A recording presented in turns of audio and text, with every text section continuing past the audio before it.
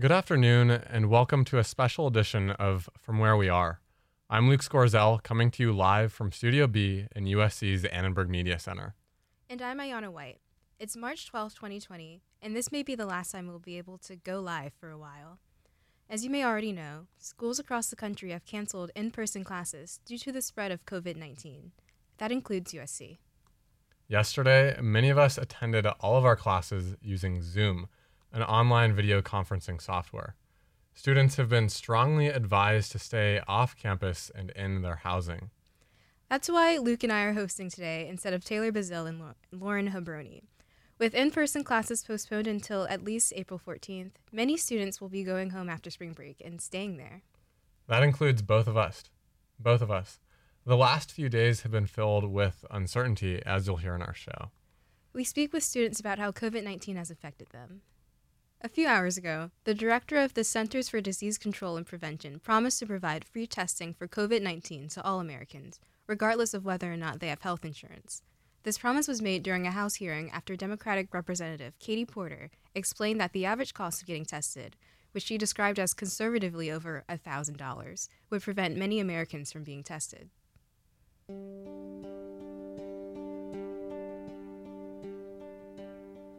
Many of our reporters have already gone home in the wake of the coronavirus. Megan Burke is a student at USC and recorded her take on what it's been like being at home. Recently, with the coronavirus, life as a college student has changed immensely. School has been moved to online classes over Zoom for pretty much everyone. Right now, I find myself back at home with my parents and family in Brentwood, Los Angeles, at my kitchen table, listening to class lectures, giving presentations, etc. It definitely feels a little unnatural. I really miss seeing my friends. I miss talking one-on-one with teachers. And I miss the effectiveness of working collaboratively in person with other classmates. Sure, it's nice to wear your PJs and sit on the couch when you're in class, but that feeling only really lasts for a day or two, I think. My home life has changed a lot in terms of my siblings and I. I have a twin brother who goes to USC with me, and I have a little sister who goes to Bucknell in Pennsylvania. My sister was home for her spring break this past week when she and my parents were notified that all students, including those playing spring sports, were to move out from their school housing and pretty much just go home and take their classes online. For my sister, this was really hard because as a sophomore, she had just gotten used to the school and the groove of things and was making strong friendships and relationships. She was devastated when she came home and talked to us that she would now have to leave her boyfriend and her friends who live in different states and whom she probably won't see again for a few months, with summer following the spring term and all. So that was really hard to see. Now I'm left feeling like I'm in some zombie apocalypse movie. I really was not prepared for how fast life would change. And I understand it's not just a few schools, but every day more and more schools around the U.S. are moving towards online platforms as a way to discourage the spread of the virus. And all I can think about is, how long will this last? Will I be sharing a room again at home with my sister like we did in high school? Will I be doing online classes all the way till next fall? The fact that this is a novel virus where experts and media are having to learn on the go, it makes it harder, I think, because no one is sure about anything and uncertainty is scary. And I think you can see this fear all around you. For me, in Brentwood, the Ralphs and Vicente Foods near my house all have sections of aisles empty. People are panicking and stocking up on supplies. It's crazy. This all just feels so surreal. What's more, my dad's a doctor, a psychiatrist, and he has had to sit my family and me down to discuss the toll the virus has taken on the economy and how less people are coming into his office, terrified of human contact, it seems, ultimately resulting in my family having to make financially leaner decisions for our future. I never really foresaw just how much would be affected by the coronavirus or how fast, but it has seemed to touch all areas of my life, So I can just imagine how it's impacted others around the country. That was reporter Megan Burke. Earlier this month, several USC students attended the National Institute for Computer-Assisted Reporting conference in New Orleans. On Tuesday, conference organizers shared the news that one of the attendees who is not from USC had tested positive for COVID-19. That individual has self-quarantined. I spoke with Maya Harrison on the phone earlier today. She just started her 14-day quarantine. So how have you been? I've been good. At first it was I'm still freaked out, but I think that's normal at this point because of all the news that you're hearing. I don't know if you know, we're in a hotel, and yeah, we're here for 14 days is what we've been instructed. I just wanted to know what exactly happened. So it sounds like you went to this event and someone there had tested positive for the coronavirus, and so now... Yes. Did Gordon Staples tell you to quarantine yourself, or did USC advise you? Actually, it wasn't Gordon. It was Vince. It was Vince Gonzalez that emailed us. Tuesday, we found out that someone had tested positive, well, presumptively positive from the NICAR event, that they had mild symptoms and that they would most likely recover.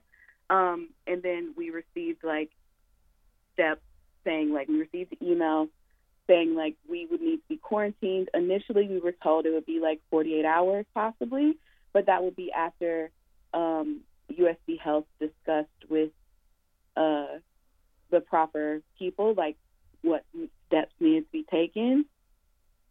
And then we received email yesterday saying that it would be we would officially be quarantined for 14 days. Wow. And you're at the USC hotel right now? No, we are at the DoubleTree Hilton. But I do know that they have other student quarantines there, but all of us are here at the DoubleTree. All the students that went to NICAR are here. So what have you guys been doing? Some people have been attending class. I haven't had any Zoom classes yet. We have had some Zoom Netflix watching of what's that show? The first blind, whatever Love the is blind Blind. show is. There we go. Love is Blind. So we had a Zoom session of that, and I believe we're going to have another one. But other than that, it's just been being in a hotel room, ordering food, and watching TV for me, and playing games. I managed to grab my Switch before I left, so I've been playing games instead of doing work. Amazing. Just out of curiosity, is USC paying for you to stay in this hotel? Yes. Okay, cool. Yeah, because it was because it was a USC. We went to NICAR with USC in essence. So I believe that's the reason why they are paying for it. But yeah, they're doing that, and they're also giving us money to get food as well. Okay, I hope you guys don't go crazy in quarantine. Yeah, me too. I feel like I'm an introvert, and so usually being alone is very fun. But I'm also that person that's always in your head. So with the knowledge that I could have possibly come in contact with someone that has the coronavirus, I've freaked myself out to the level where I've decided, oh yeah, you coughed once, you have it, you're going to die, it's fine. Have you been in contact with your family or your friends? How do they feel? Yeah, I have been. I feel like I freaked a lot of my friends out the first day just because I feel like all of the news about the coronavirus is not helping when someone close to you says hey, I've possibly been in contact with someone, and you've been in contact with a person that's possibly been in contact with someone. My mom, I feel took it way better than I did, but she also knows that I freak out very easily when it comes to sickness and stuff. So I feel like she knew she had to be chill. She's still very chill about it, and just checking up and making sure that I'm doing good. My friends are doing the same, texting, FaceTiming, are you okay? How are you doing mentally? sending me fun memes, which is always great to take my mind off of thinking about everything that's going on. So, yeah, I feel like they're doing fine. They're probably freaking out as well, trying to make sure that they don't get, like, they weren't sick from having potential contact with me. So, yeah. But so far, everybody seems to be chill and trying to make sure that everyone that is in quarantine is not going extremely crazy. Thanks for talking to me. For Annenberg Media, I'm Ayana White talking with Maya Harrison. This has been a particularly impactful situation for students in the class of 2020 who are finishing their college career this spring. Earlier today, I sat down with seniors Nicolo Bettino, Bintu Agne, Ariel Smith, and Stephen Vargas. They told me about what they're feeling right now and what they expect for the rest of this semester. All of you are gathered here because you're graduating in some way or another from the master's program or from just college this semester. And obviously we're not coming back until at least April 14th after spring break. A lot of schools have just canceled their entire semesters.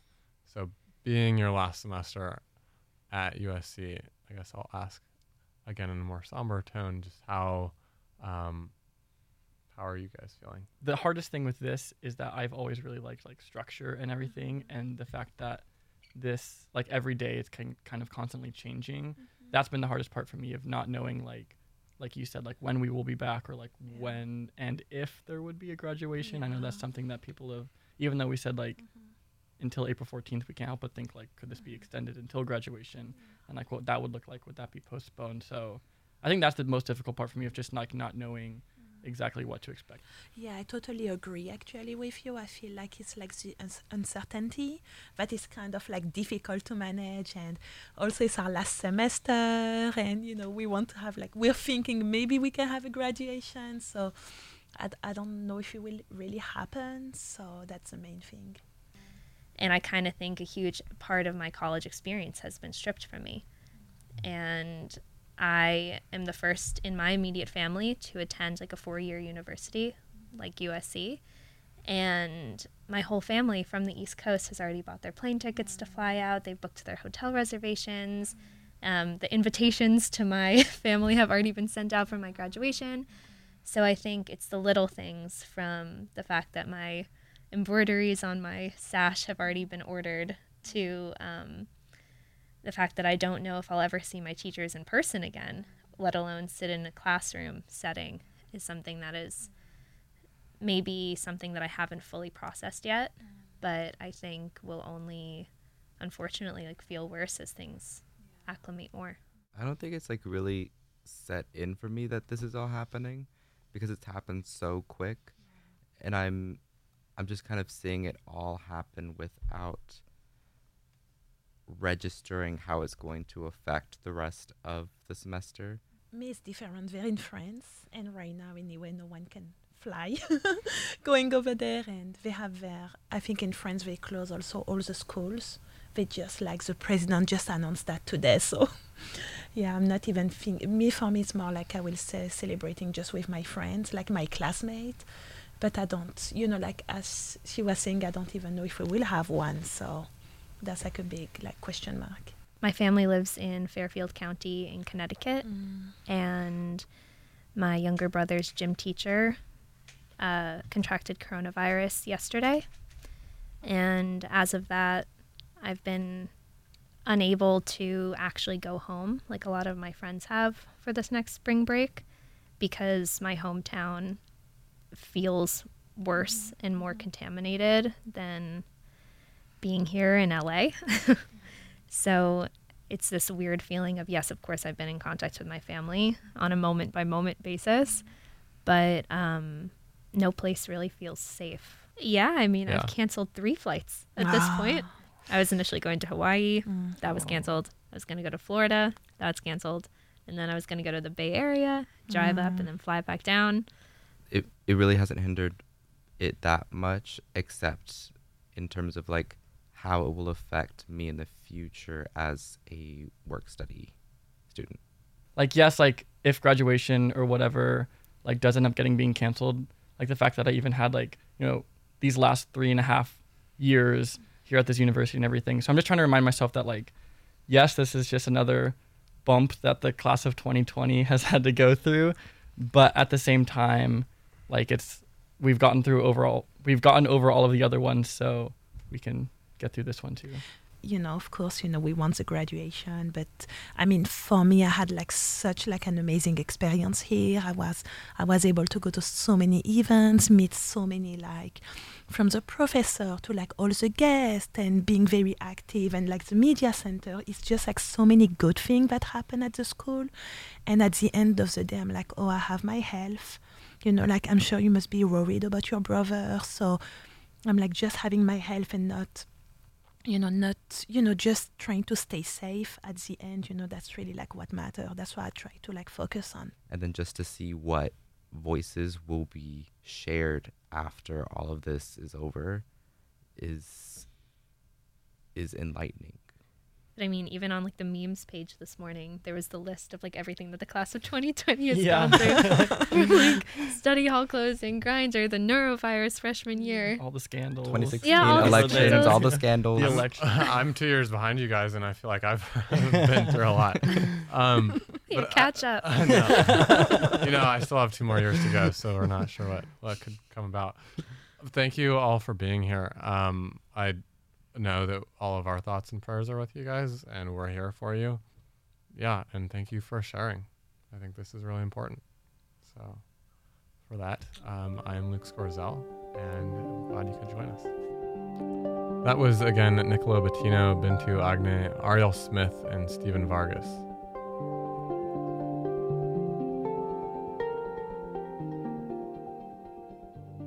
I'm Ayana White. We're glad you're here with us for From Where We Are. And I'm Luke Scorzel. It's 17 minutes past the hour, and we wanted to take a moment to reflect on some of our own experiences. We've been reporting all day. Ayana, what's it been like for you?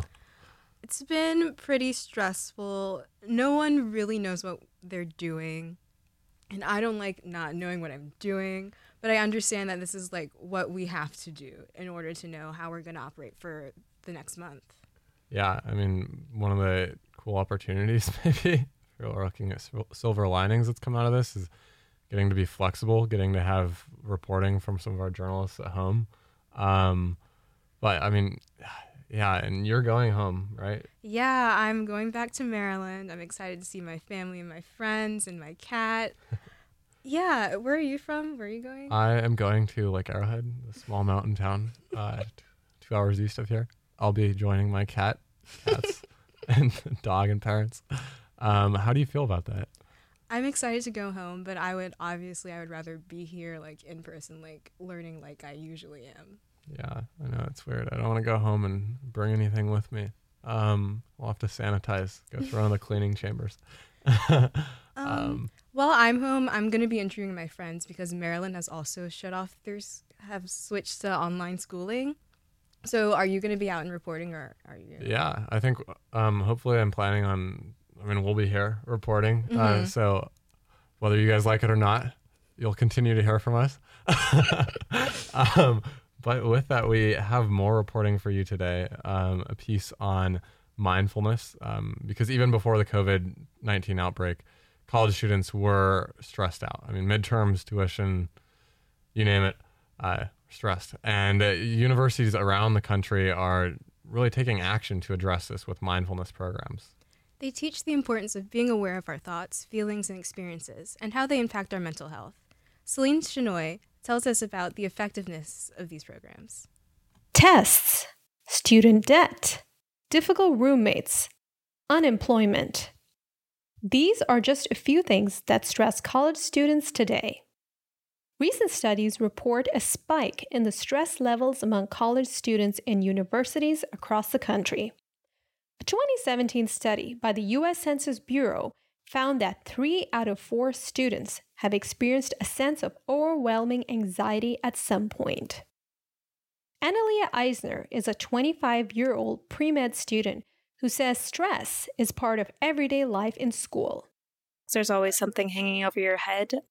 You're never sort of without something to do. I think also living in the age that we do, with the, smartphones around us all the time, we're sort of constantly surrounded by distractions. We have a mental health crisis at American universities, particularly at elite universities. That's Reverend Jim Burklow, the Senior Associate Dean of Religious and Spiritual Life at the University of Southern California. Burklow teaches mindfulness and meditation at Mindful USC, a service that provides free classes, training, and practice groups for students. You make sacrifices to get into a place like this. So we get students, they show up here with stress before they even get here. And then it's like, okay, how do we cope with the stress once we're here? Universities nationwide are addressing this concern by introducing on-campus mindfulness classes and communities. Nestled in a quiet street corner in Santa Monica lies an oasis of calm. Visitors to the Insight LA Center are greeted by the serene presence of a Buddha statue. Colorful cushions are spread around the seating area, and a book rack is filled with meditation tracks and mindfulness guides. Sydney Reese is a certified mindfulness instructor. She's teaching a weekly mindfulness class to a group of 20 young adults. Just accepting the invitation to grow intimacy, stillness with oneself by sitting, opening to what is. Reese says practicing mindfulness in a group helps people manage their stress in a supportive space. There becomes a kind of normalizing of stress or adverse experience. And that, hey, I'm in a room with people who are like-minded and share the same kind of goals and outlooks and challenges. Oh, if she can do it, I can do it. Or they're doing it with me. I'm not alone. Uncertainty about the future was the number one anxiety-inducing factor in my life. 24-year-old Martha Walnicki is a USC grad student. She says group sessions helped cure her insomnia and reduced her anxiety. I've really been able to get clear on what I want and being okay with the uncertainty that I don't really know what's going to happen tomorrow. Another person in the class is Elizabeth Chen, a 26-year-old UCLA grad student. She says mindfulness feels like therapy because it brings more balance and openness. Meditation has helped me to build discipline. It's also taught me to be more compassionate, to not take myself so seriously. So being more engaged with people and the things that are around me and not being so stuck within myself. There's a growing body of research showing that a mindfulness practice can be effective. Diana Winston is the director of mindfulness education at UCLA's Semel Institute. She cites 57 different studies that looked at the relationship between mindfulness meditation and anxiety among college students. It shows that very positive effects, things like helping with insomnia, reducing anxiety symptoms, but there's still lots of research to do in that field. Winston says mindfulness is ultimately a quality of attention that students can experience at any moment in their day, no matter where they are. Whatever your mind is doing, we can learn in that moment to return to the present moment. Take a breath, be present in our body, feel our feet on the ground, and find a place of ease. We don't have to let our mind go there. Mindfulness has been shown to help people suffering from everyday stress, but it's not a solution for those who suffer from severe mental health issues and unresolved trauma. For Annenberg Media, I'm Celine Chenoy.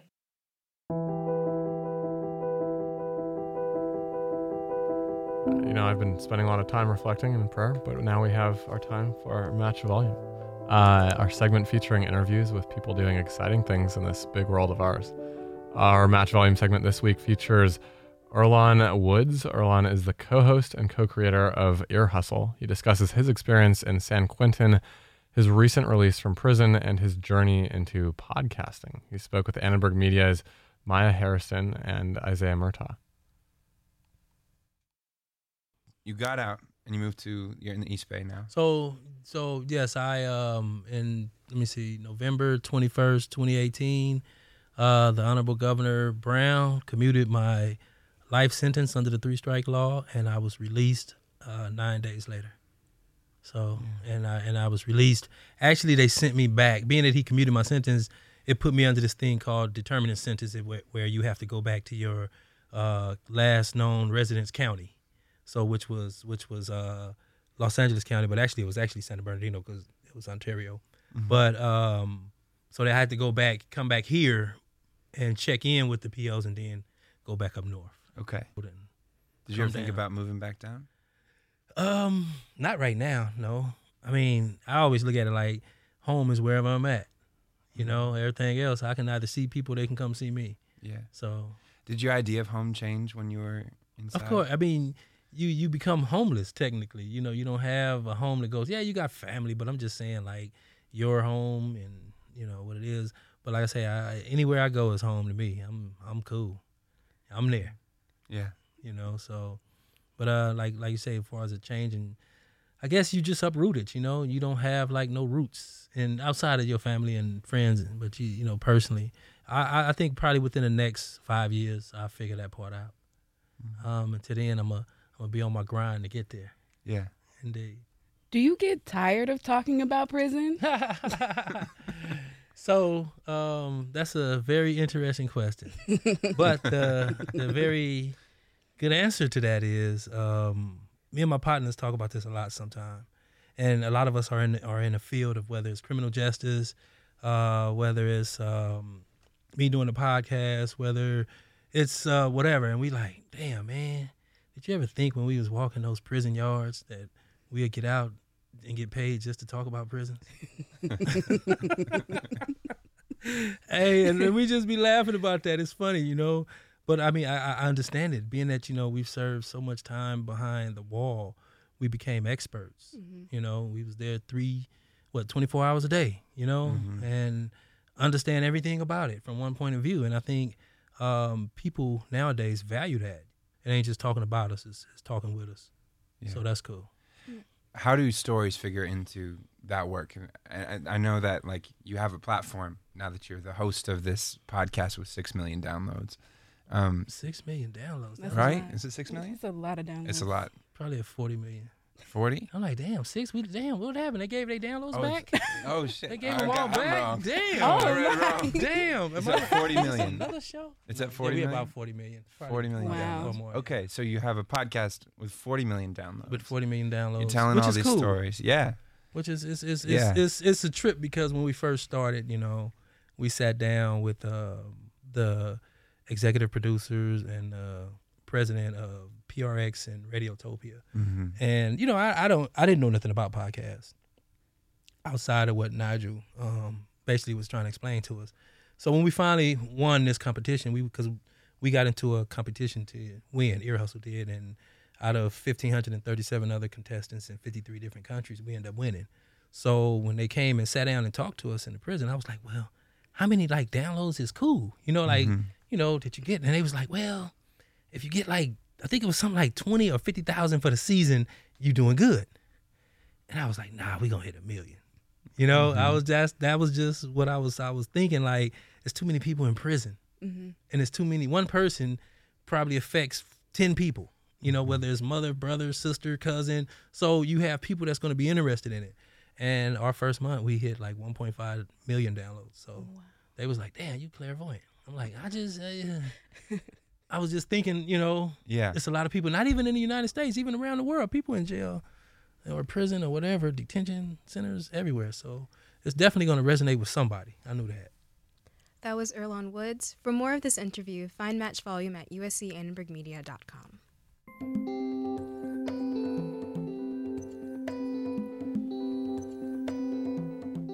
That's all we have time for on today's special edition of From Where We Are. Today's show was produced by Ayana White, Joshua Shang, and myself. We also got help from Evan Jacoby. Yuki Liang is our technical operator. Even as we are off the KXSC airwaves, Annenberg Radio News is still going to be with you through the end of the semester. So be sure to check out our radio stories online at uscannenbergmedia.com or wherever you get your podcasts. We'll be bringing you stories of life in the virtual world from our Zoom classes. If you want to share your story, send them on over to ascradio@usc.edu. From Studio B of the USC Annenberg Media Center, I'm Luke Scorzel. And I'm Ayana White. From all of us here at Annenberg Radio, we leave you with 4 pieces of advice. Be safe, stay hydrated, wash your hands, and fight on.